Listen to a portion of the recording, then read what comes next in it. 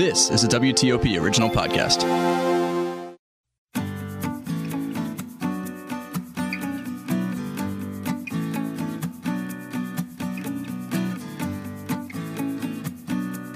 Welcome to this episode of The Vine Guy. I'm your host, Scott Greenberg, and in this final installment of the Healdsburg Wine and Food Experience, live from the Healdsburg Hotel, I have as my guest Justin Seidenfeld, the Senior Vice President of Winemaking and Winegrowing for Rodney Strong Vineyards, the iconic Sonoma County Winery founded in 1959 by namesake Rodney Strong. Justin's winemaking career began in Sebastopol, California, where he was an intern at Iron Horse Winery in 2005. He quickly rose from cellar hand to taking on winemaking responsibilities, which in 2006 led him to the iconic Robert Mondavi Winery in Napa Valley. As a harvest enologist at Mondavi, Seidenfeld gained a comprehensive understanding of quality land and viticulture. He took that experience as he supervised the winemaking at Estancia, Clos du Bois, Simi, and others within the Constellation portfolio. Justin is passionate about creating memories associated with the wines he makes, saying, quote, "People recalling the occasions that wine makes better and memorable is the reason I make wine. Hearing about how and when someone enjoyed a wine I made really inspires me." Justin graduated from the University of California, Davis in 2006 with a BS in viticulture and enology. He lives in Santa Rosa with his wife, Dena, and daughters, Madison, Lila, and Reagan. Please drink in this episode with Justin Seidenfeld. Justin, thank you so much for joining me here today. It's such a pleasure to have you here in the beautiful Hotel Healdsburg for the inaugural Healdsburg Wine and Food Experience. So here we are. You're obviously part of the wine experience, being the Senior Vice President of Winemaking and Winegrowing at the iconic Rodney Strong Vineyards. Thank you. Thank you for being here. Absolutely, my pleasure. So, I don't know a lot about you. We just met. But the one thing that kind of came up was that you were in Denver and you had evidently this aha moment where you fell in love with wine and decided that at some point this was going to be a career for you? Absolutely, yeah. So my family owned a marketing company that was focused on the restaurant and hotel industry. And so one of our close friends owned an amazing restaurant in downtown Denver called The Broker, which was in a bank vault. And so what most people don't realize is that bank vaults have sub-vaults below the main vault. And so the owner, a guy named Ed Novak, built this incredible wine cellar in the sub-vault, filled with everything from 61 Bordeaux to First Gross to DRC and Dom Perignon and Ceylon and Silver Oak and you name it, he had it. And working there from the time I was 14 till I left for UC Davis, the number one impression I got when people came in and they had great food, it was the wine that they chose made a truly impactful impression on their dinner, memories, and eventually their lives. And I just fell in love with that concept and wanted to make a difference in people's lives in a positive way. And so I went down the path of winemaking. So you didn't want to become a politician? I did not want to be a politician, no. I wanted to get my hands dirty in the vineyards. I wanted to enjoy the science and art of the winemaking, and I wanted to see the impact of what I do on people's daily lives. So was there a moment, other than this aha moment of I wanted to do this for a living because I think you bring pleasure into people's lives this way, was there an iconic aha moment with a wine in particular? Did you have a wine that went... Not a particular wine while working at the restaurant. I did have an aha moment with a wine that made me become the winemaker I am today. It was a wine called Macedo, which is an Italian Super Tuscan that's 100% Merlot. And I got the privilege to drink that wine in a tasting with the two winemakers who made it, Michel Roland and Gustavo Gonzalez, as well as Jean-Vieve, who was my boss at Robert Mondavi, and then two MWs, Mark DeVere and Peter Beals. The way the wine spoke to me kind of drowned out all of those amazing people in the room. And I just hyper-focused on it naturally, and the depth and it just spoke to me. It was my, excuse my French, it was my holy shit moment that changed the way I saw wine, what I thought it could be as a beverage, and has pushed me forward ever since. That is a heck of a wine to be able to focus on that with those iconic people in them. I've actually had 2 or 3 bottles of Mark. Regretted it the next morning, but pretty remarkable and awesome. So, did you go directly from Denver to UC Davis? And I should mention that you are a graduate of the UC Davis in the enology program there. Correct, yeah. Did you go just straight there, or did you have any stops on the way? Well, I went directly to Davis, but I initially got into Davis as a material science engineer. Wow. So my other passion other than wine was mountain biking. And I went to a private school. I have a learning disability, 2 learning disabilities. So this school taught me how to overcome them. And one of the things the school did at the school is called Denver Academy was paired you with a mentor that has the same disability that was very successful. And so they knew I was really into mountain biking, and so they paired me with a gentleman who founded a bike company called Moots Cycles, which is an amazing mountain bike company that makes their bikes out of titanium. And I found it fascinating why they chose that material over steel or aluminum or carbon fiber as their choice. It's difficult to work with, but there's a lot of really great benefits to it. And after working with him and being mentored by him for 2 years, my junior and senior year in high school, I decided I wanted to be an engineer creating a material that was even better than titanium. So UC Davis has one of the best material science programs in the world. I went to school, I got in, and like day one, was even before day one, it was summer advising when you go and you meet your professors and you register for your first classes. I realized I wasn't smart enough to succeed in that degree, so I switched to winemaking. Well, maybe you were smart enough, but you were maybe just a little more passionate about possibly the winemaking side. But it was I'm still friends with the professors that I met before I started school, and they come to the winery and taste with me. And that's cool. The wine professors and the engineering professors are still people I can go to with questions, and I actually have. One of the things I've been able to do at the winery is design a state-of-the-art wine cellar made of square fermentation tanks that didn't exist before we designed them. And so in addition to working with Dr. Bolton at Davis, who was a wine professor of mine, I worked with one of my material science professors to figure out the right engineering for the stainless steel we chose, as well as he connected me with a gentleman in Canada who was kind of the foremost expert on stainless steel fabrication in the world. And with their help, plus a whole lot of other people's helps, we were successful in creating what is potentially one of the most state-of-the-art wineries in the world. Well, you are a big deal at Rodney Strong now, but you probably didn't just start there right out of college. No, I started as an intern at Iron Horse, working with the great David Monksgaard, learning sparkling production and Pinot and Chardonnay. And then I was still going to school then, and then immediately upon graduation, I started with Robert Mondavi.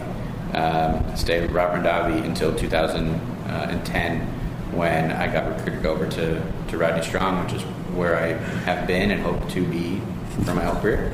So when you were at Mondavi, what office were you in? What field were you in? So I was the enologist at Robert Mondavi. Okay. So it was actually a really cool time at Mondavi because I started kind of right as the acquisition of Robert Mondavi into Constellation's portfolio happened. And so we were still fairly autonomous, but over the time I was there, that slowly changed. And one of the first things that Constellation did when they bought Robert Mondavi was they pulled the private selection production, which used to all happen in Napa, and they pulled it out. And that was like 4 million cases of production. So we had all this excess capacity that we weren't using. And so slowly, over the time I was there, they started incorporating other wineries' production at our facility. So Simi and Franciscan and Estancia and Blackstone and Clos du Bois. And so my job was to take all of these great winemakers, Steve Reeder and Eric Olson and Janet Myers, their protocols that they shared openly with me, and produce their wine with their grapes to their spec. And I got to taste with them, and I got to learn from them in addition to learning from Jean-Vieve and learning from Michel Roman and Gustavo. So I got this like master class of some of the best winemakers in Sonoma and Napa County in a very short period of time. And it really launched my style in a very effective way. So it helped me build a style from, and learning. So like when I was working with Steve Reeder, who was the winemaker at Simi at the time, he made the first vintage of Saint Supervised when he was at Cedric St. Jean. So he knew Sonoma County better than anybody. And he would drive me around, and we'd walk the best vineyards, and I'd learn the topography and learn the soils from him. Likewise in Napa Valley with some of the greats there. And so I got a crash course in a very short period of time. And then as soon as I got to Rodney Strong, I got to work with the great David Ramey, which really rounded out a lot of my knowledge after seeing some of the greats' style and then seeing his style and just sort of continuing to wrap it up. And I've never stopped learning. I'm still traveling yearly to the best growing regions and working with the best winemakers like Alejandro Vigil and Luis Reginado and Eddie DePaplo in Argentina, and great winemakers like Hélène at Latour in Bordeaux, to keep honing the craft, because we'll never stop learning. And there's no school that could ever give you that kind of knowledge. Not at all. I mean, this is an amazing journey you've had in winemaking, working with some of the best, and then being able to bring all that back. I assume bring all that back to Rodney Strong. Absolutely, and help develop our team and encourage them to learn in their ways too. I have this quote on a wall in my office, and I use it as sort of a philosophy that we follow, and it's from Leonardo da Vinci, and it states that learning is the only thing the mind never exhausts, never fears, and never regrets. And as long as we keep learning, even if we make mistakes, we'll continue to make progress in pushing our wine quality and our sustainability on forever. All right, well, you just said two magic words here, winemaking team and sustainability. So let's tackle your winemaking team first. You're firmly in charge of winemaking at Rodney Strong. You have a winemaking team. Talk to me a little bit about your philosophy and your shift in philosophy. Yeah, so at the end of the day, it really comes back to the vineyards, because the very first thing I learned at UC Davis from Dr. Doug Adams was you can't make great wine without great grapes. So our philosophy always begins in the vineyard. And one of the major, and it's a very simple change, but one of the major changes we've done is we've gone from this concept of growing our grapes from the standpoint of looking at yield. So most people look at their yield from a tons per acre perspective. How many tons per acre does this vineyard grow? And that's sort of the rule of thumb. I don't look at it that way. I look at it as a pounds per vine perspective. I want to go down to the detail of every vine and how that vine's working. And we've done a lot of work with the help of a viticulturist that we work with named Daniel Roberts, who has done research and found the breaking point of how much grapes a single vine can grow over different varietals before it starts to degrade quality. And there is a clear breaking point in every varietal. It's different, but it exists. And so Pinot Noir is the most sensitive. It's like 4 pounds per vine. Cabernet is like 6 to 7 pounds per vine. And so if you still want to maintain a high tons per acre, you just need more vines. And so our major philosophical shift, which has led to a multi-million-dollar redevelopment that we're doing right now, over 500 acres, is to shrink our spacings, get more vines per acre, so we can have each vine work harder with less grapes than less vines working harder with more grapes. That foundation then comes into the winery, which is a philosophy of balance. And our team, which consists of Olivia Wright, who's my winemaker rock star, who will blow the world up when everybody learns about her, and Greg Mortho, who is our Burgundy expert for Davis Bynum, are hyper-focused on taking that philosophy and then building upon it with their philosophies behind sustainability and balance, ripeness levels, crop yield levels, to make each of our wines that we make unique to ourselves, but yet still follow these guardrails that I've set up. Well, you talk about the vineyard redevelopment program. 500 acres had to be a very expensive undertaking, obviously, or I shouldn't say expensive, I should say a major investment.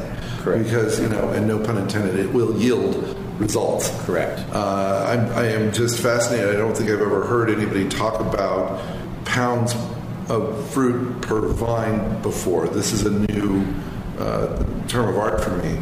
And how did you come about to this philosophy? I mean, was it just something that you learned, or? Yeah, I learned it, and then we trial and errored it. We practiced it, and so there was some experimentation that went on. Yeah, absolutely. And so when we started it, we were doing it with older vineyard design. So those vineyards that we put less fruit on every vine ended up yielding, 1.5 tons per acre, which wasn't obviously economically feasible. Right. And so, but what we did see is that the wine quality was clearly better in blind tastings, and not just with winemaker palates, but when we laid this out for our finance people, and for we did small tastings in the tasting room where a consumer would come in and we'd put up a couple glasses, explain what we were doing, and ask them to tell us what was their favorite. And it was hands down a clear winner when you found that right balance by varietal to grow your grapes at. And so a lot of it is understanding viticulture and what that site can handle. And site and variety, or site trumps everything, and varietal in that site is critically important. Okay, so just out of curiosity, if it's a trade secret, don't answer it. But now that you have done this redevelopment program, you have some vines that are closer together, and yielding again is still a low yield per vine. What are you up to now in terms of tons per acre? So our target's like 4.5 tons per acre for Cabernet, okay. And we can achieve that with the quality that we're looking for by adapting this philosophy. If we wanted to maintain 4 to 5 tons per acre on, say, a 8x6 or a 10x6 spacing, which would have been older philosophies, we would have seen a quality drop in order to maintain that financial viability of the property. Right, and we won't talk about the vineyard maybe off camera, but I do know somebody who's doing that now, and there has been a dramatic decline, in my opinion, of the quality of that wine. And you can go bigger, right? You can go tighter. You can go meter by meter, and get even more vines per acre. I've seen vineyards planted 4,000 or 5,000 vines per acre. Our balance is 7x4, which is 1,556 vines per acre. And then as you go tighter, your farming costs change. And so my job is to manage the entire operation.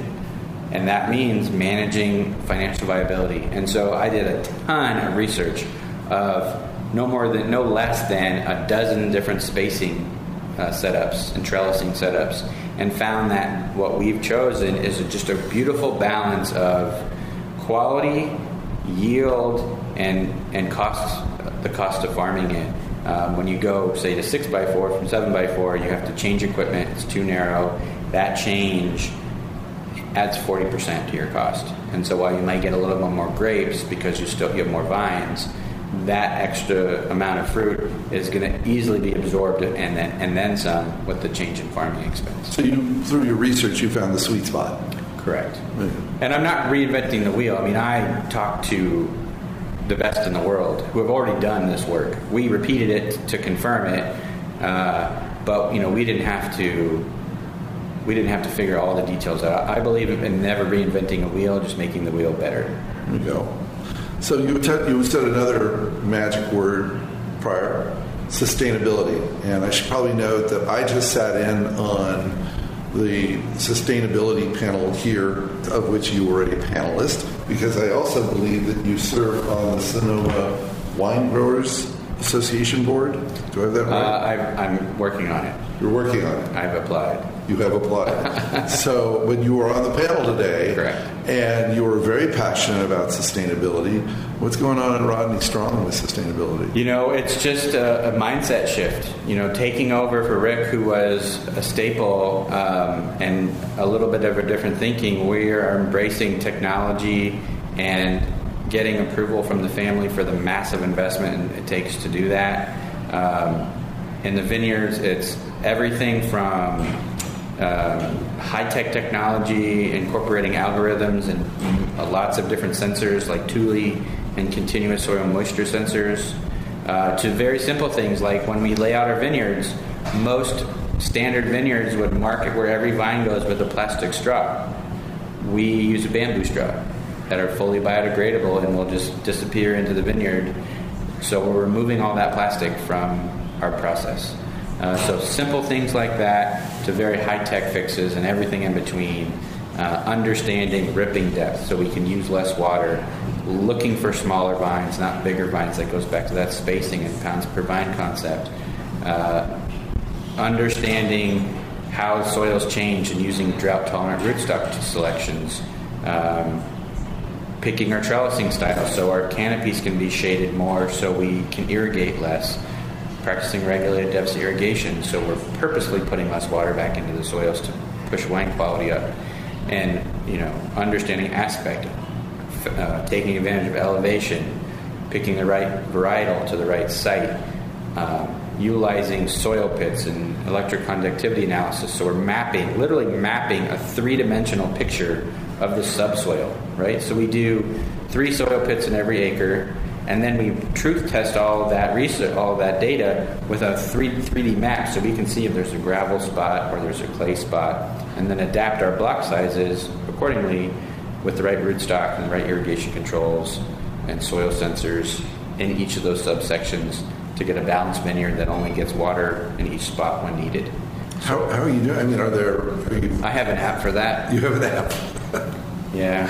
Are there, sensors that you're putting in the vines? So in the soil is called a continuous soil moisture sensor. So that's measuring about every 15 seconds a soil moisture reading. That's then using, we work with a company called WiseCon that all the data runs through this weather station and then transmits that back to us using telemetry.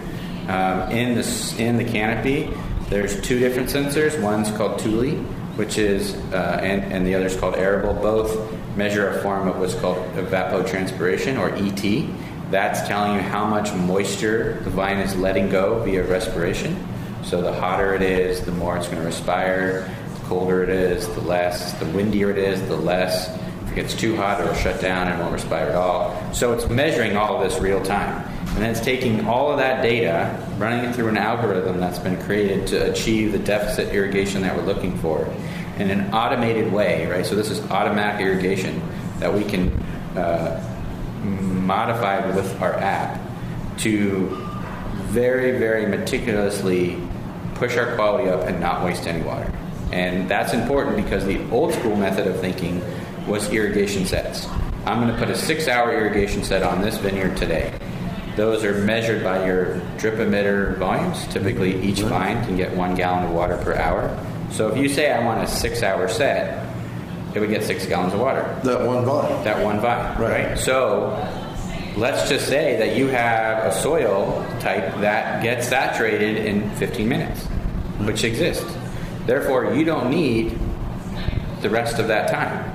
The rest of that water that you would put on would be wasted. It would be a complete waste of water.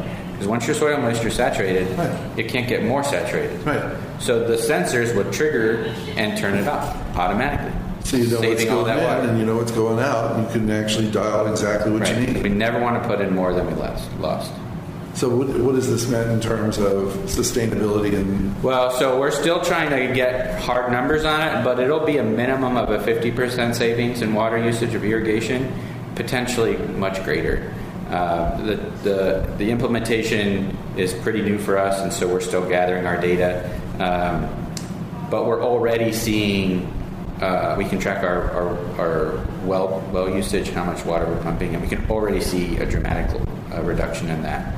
In addition, because this technology needs to have ability to be very variable, we put in all new pumping infrastructure. So old infrastructure was either based off diesel pumps or propane pumps. All of ours are based off of now electric pumps that are variable speed. Pumping technology, which used to be based off either diesel or propane, which was a big greenhouse gas producer, to now utilizing electric VFD pumps, which are much more efficient and will reduce our input from that perspective, again, by 50%. What about in the winery? Any big changes? Massive changes in the winery. So we have adopted 5S in the winery, which is an organizational philosophy to allow us to be much more efficient with how we do things. We've also, those square tanks that I was referring to, those tanks just by themselves incorporate a polish that's in the metal, which is, for all intents and purposes, removing the pores, which metal has, just like human skin. And so instead of needing a lot of caustic chemical, and water and elbow grease to clean a tank, we now need no chemical. It uses half of the water, 50% less water, and can be done in a third of the time. Wow. And so it's better for our people, no exposure to chemical. It's better for our wines and environment, again, no chemical. And in that cellar alone, that's been in place since 2014, so we've measured it. It's more than 6 million gallons of water of savings per vintage. I love how you look at sustainability, not just at what's going on in the vineyard and not what's just going on in the winery, but you also mentioned your people. And I think that being just part of the community is so important in sustainability as well. I agree. I mean, I love my team. I consider them family. We lead our team with bottom line concept is family is always first. And, Tom Klein, our owner, would absolutely agree with that concept. And so we try to pay our people very well so they have a living wage. We support our community's arts programs and schools to make sure that not only do they have a living wage, but they have a great place for their kids to grow up and for them to have culture. And we support any type of organization that we feel, especially literacy-based, can improve the future of our next generation, including one of the main beneficiaries of this event, which is the Farm Worker Fund, which really helps, especially in hard times like the 2020 fires when we lost a lot of crop. When you lose all that crop, those people are not in the fields picking, and therefore they're not getting paid. And so that Farm Worker Fund, which Tom and the family have been great supporters of since it was founded, is one of the reasons I choose to work for Rodney Strong and the Klein family. They're lucky to have you. And speaking of family, again, I was in the sustainability presentation. It was awesome. I'd like to wrap up this interview with something that you said at the end of the sustainability. You have young children, and there's a particular book and a particular quote. Would you mind just leaving us with that? Yeah, so I have 3 kids, 7, 10, and 11 years old, and one of our favorite books to read are Winnie the Pooh books. And he has a quote that I love, which is, the best way to get where you're going is to walk away from where you've been. And so we love that because we make progress very slowly, very methodically, by just walking forward away from where we were to improve and thinking always of the future and not of the past. Justin, I have to tell you, I am very excited about your future. I can't tell you what a privilege it is to meet you. And thank you so much for spending this time with me on the podcast. It's been absolutely really great. My pleasure. Cheers. Thank you. That'll do it for this episode of The Vine Guy, a WTOP news podcast. Do good, drink well.